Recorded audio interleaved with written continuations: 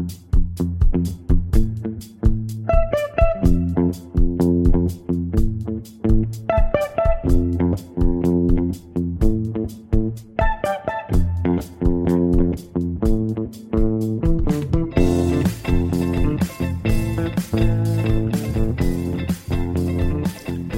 to The Gradebook, a Tampa Bay Times podcast on Florida education issues. I'm reporter Jeff Solacek, and it's October 10th. We have a report today on Hillsborough County Schools' new bell schedule proposal. It's been an issue that's been coming up for more than a year. The school district has wanted to find a way to save some money and also to make sure that all schools start on time with their students in place. It's been a problem that they said they've had for a while, and so now the superintendent, after having done some surveys and some public meetings and a lot of deliberation, has come up with a new plan. This one is kind of surprise. It includes the moving back of high school start times to 8:30 a.m., as has been recommended by most adolescent sleep experts. I have with me today School District Chief Operating Officer Chris Farkas, who's going to discuss with me how they reached the decisions and what implications they have. Let's take a listen. How are you doing today? Thanks for talking with me. Certainly. I'm doing good. Well, I appreciate it. I wanted to talk with you about, obviously, these bell schedules that came out. When I opened it, I was a little surprised, I guess I must say. I didn't expect the high school start time to be moved back to 8:30. Can you tell me a little bit about the process that came to that decision? Certainly.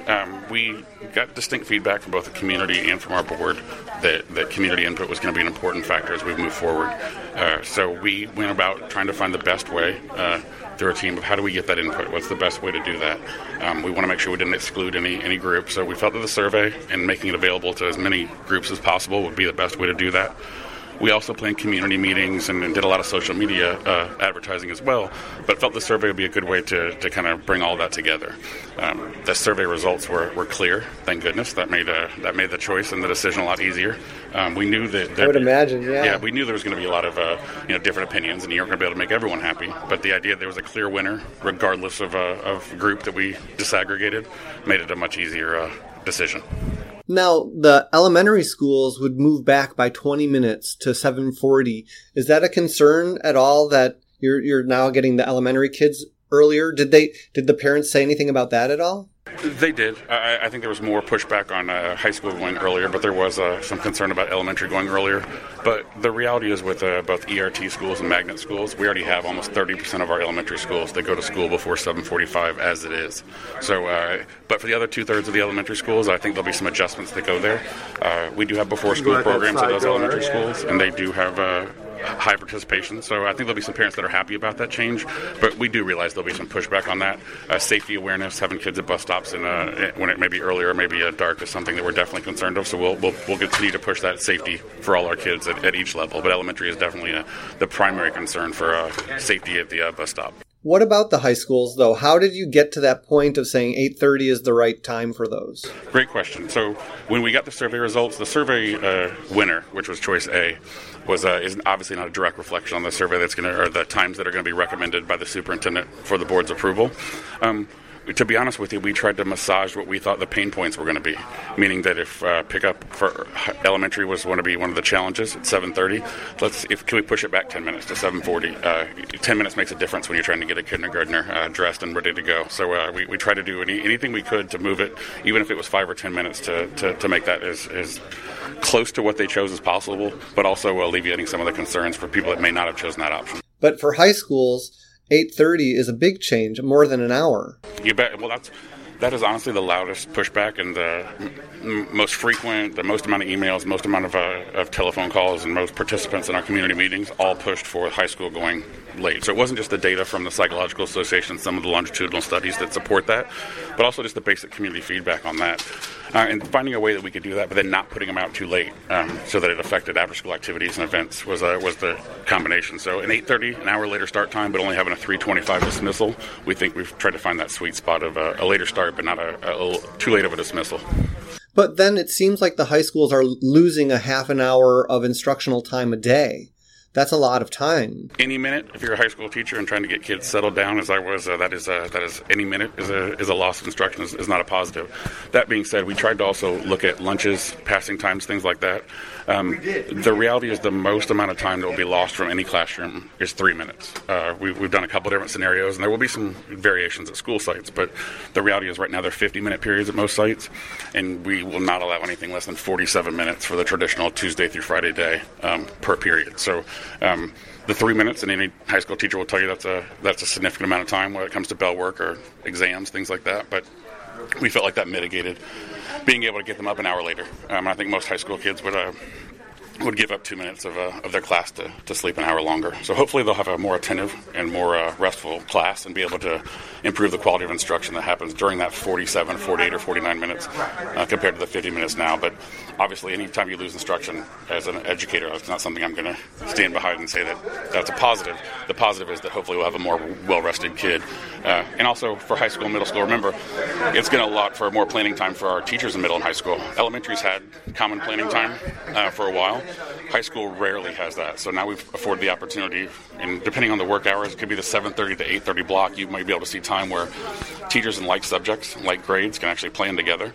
And therefore, we felt like that outweighed the 2 to 3 minutes they may lose during that class period. What about the schools that are on block schedules? I know Middleton, where my son goes, is 4 periods a day that are each like 95 minutes long.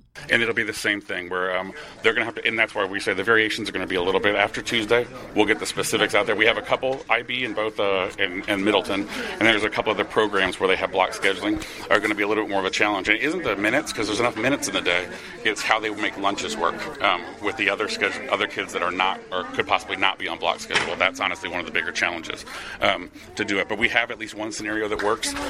When we saw this was a possibility for timing, we went to our IB and to our block schedules and said, hey, give us some scenarios. Can this work? And so we wanted to make sure that was that schedule possibly worked before we even put it as a viable option. We wanted all 6 of the choices in the survey as viable options. So yes, it can work. There'll be some adjustment that'll happen. Student nutrition and the schools we work on side by side to ensure that all kids have an opportunity to eat. But I think lunches will probably be impacted the most on that, making sure they're efficient and get through the line and have enough time to eat. Now, the buses were driving this as well. Can you say how this affects the bus schedules? I mean, in terms of the money and all that stuff that was taken into account? Sure. That's also in my realm, so I'll be happy to address that one too. The reality is we have about a 5 a.m. pickup as our earliest pickup right now for Magnet that's there. When we move Magnet schools an hour later, that means the earliest pickup is going to be 6 a.m. The high school runs average between 45 minutes and an hour for average for a high school run. Elementary is more like 30 to 35 minutes. Now, there are some exceptions to that, but overall, that's the generalization. So there won't be a pickup time before 6 a.m. Starting next year is the goal, and that's what we think is realistic. Right now, it's 5 a.m. So that hour shift makes a big shift for us. Another big part is what you mentioned was the cost and the efficiency. Right now, we currently have 60% of our bus drivers that drive all 3 levels, meaning they drive elementary, middle, and high. That is a low percentage compared to some of the other districts. We feel like we can gain 10 to 20% of those that can pick up another level. That'll help us for the cost efficiency. And just to give you an idea, the cost efficiency is about $43,000 this year per run. So every extra level they can pick up is $40,000. So we anticipate, we hate to give a dollar figure out and not hit that target, but once it gets approved on Tuesday, we'll be able to give you a much better idea of what that looks like. But just in basic looks, we feel like we can eliminate possibly 50 routes. Just to start out with. That's about a $2 million savings just there. But I'll give you more solid figures once we get to work through this. Because, again, it's a recommendation from the superintendent. The board still has to approve that before we can forward. Are there any concerns about the elimination of some of those routes in the neighborhoods, the courtesy routes, because some of those kids now will be going to school earlier and at the same time not having a bus route to get them to school? Is that something that was taken into the equation? Well, no, because they won't be going earlier. The elementary time is earlier, and we didn't eliminate unfunded courtesy busing from elementary schools. The high schools will be later, so anybody they had eliminated is either middle school, which stayed very similar times, or high school, which is actually later. So in that argument, it would actually be the opposite. So it'd be a positive for them. They'd be going a little bit later, and it would definitely be daylight for those kids that'll be walking to school.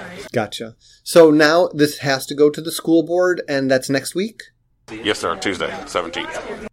Is there anything feedback that you've heard from the school board yet in your conversations with them? Or did you run this by them before you put it forward? Well, we notified them of what the recommendation would be, obviously, before we came to the press and went to the principals, because that's as a courtesy of them. But yes, so far we've heard positive feedback. It's one-on-one conversations. Obviously, we haven't had group conversations based on the Sunshine Law, but the one-on-one conversations I've had have been positive. The first question is, what were the survey results? They want to make sure that the decision was made was directly related to the actual results from the survey. And luckily, we can show them in a few different ways why it is a direct reflection of the survey results. Okay. Well, I really appreciate you talking with me. Thanks so much for taking the time. Not a problem at all, Jeff. I'll talk to you soon. I appreciate your time, too. That's the end of our interview and the end of our podcast. If you'd like to participate in this conversation, please visit our Facebook page, Tampa Bay Times Gradebook. You can also visit our blog for the latest breaking news, tampabay.com/gradebook. I'm reporter Jeff Solochek. Thanks again for listening.